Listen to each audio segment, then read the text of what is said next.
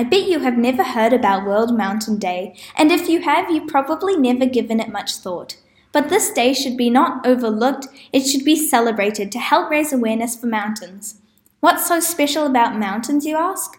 Well, do you know where 80% of the world's fresh water comes from? The answer is mountains. Mountains also cover 25% of the world's land surface, and 13% of the world's population lives in mountain regions. Now we are going to interview and ask some people if they know anything about Mountain Day and how much mountains matter. And now we have Abby telling us what she knows about World Mountain Day. I don't really know anything about mountains because we never learned anything about mountains at school.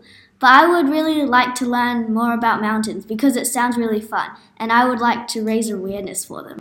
Have you ever considered how much mountains matter? No, not really. I haven't really paid attention to mountains, so yeah.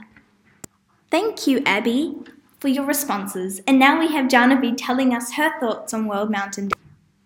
Well, I don't really know much about mountains, but I do think mountains are really underrated. I've never learnt anything about them, but I would love to as it sounds really interesting. Janavi, do you think this is an issue we need to act on? Yes, because like I said, mountains are very underrated, and I think learning about them should be important as they could be really interesting and we could solve future problems as a future generation.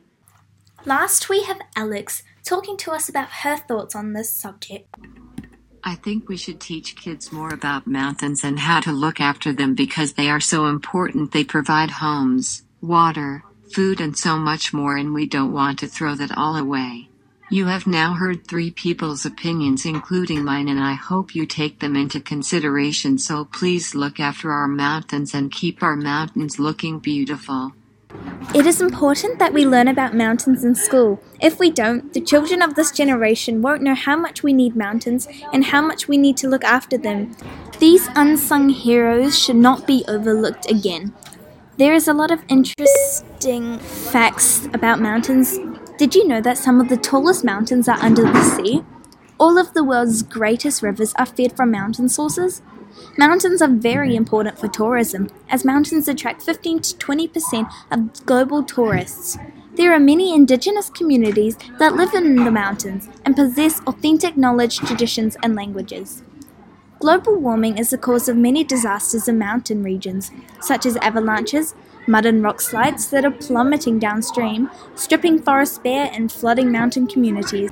Diseases such as malaria will spread at higher altitudes in the tropics as a result of rising temperatures and climate change, changing the lives of millions of people living up in the mountains. If we don't try to stop global warming in the future, our mountains might not be so beautiful.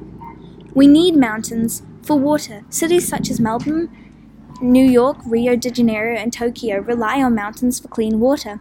This water is also needed in the production for hydropower. Some countries depend on mountain regions for hydropower generation. At least half of the world's population depends on mountain ecosystem service to survive, not only for water but also for food.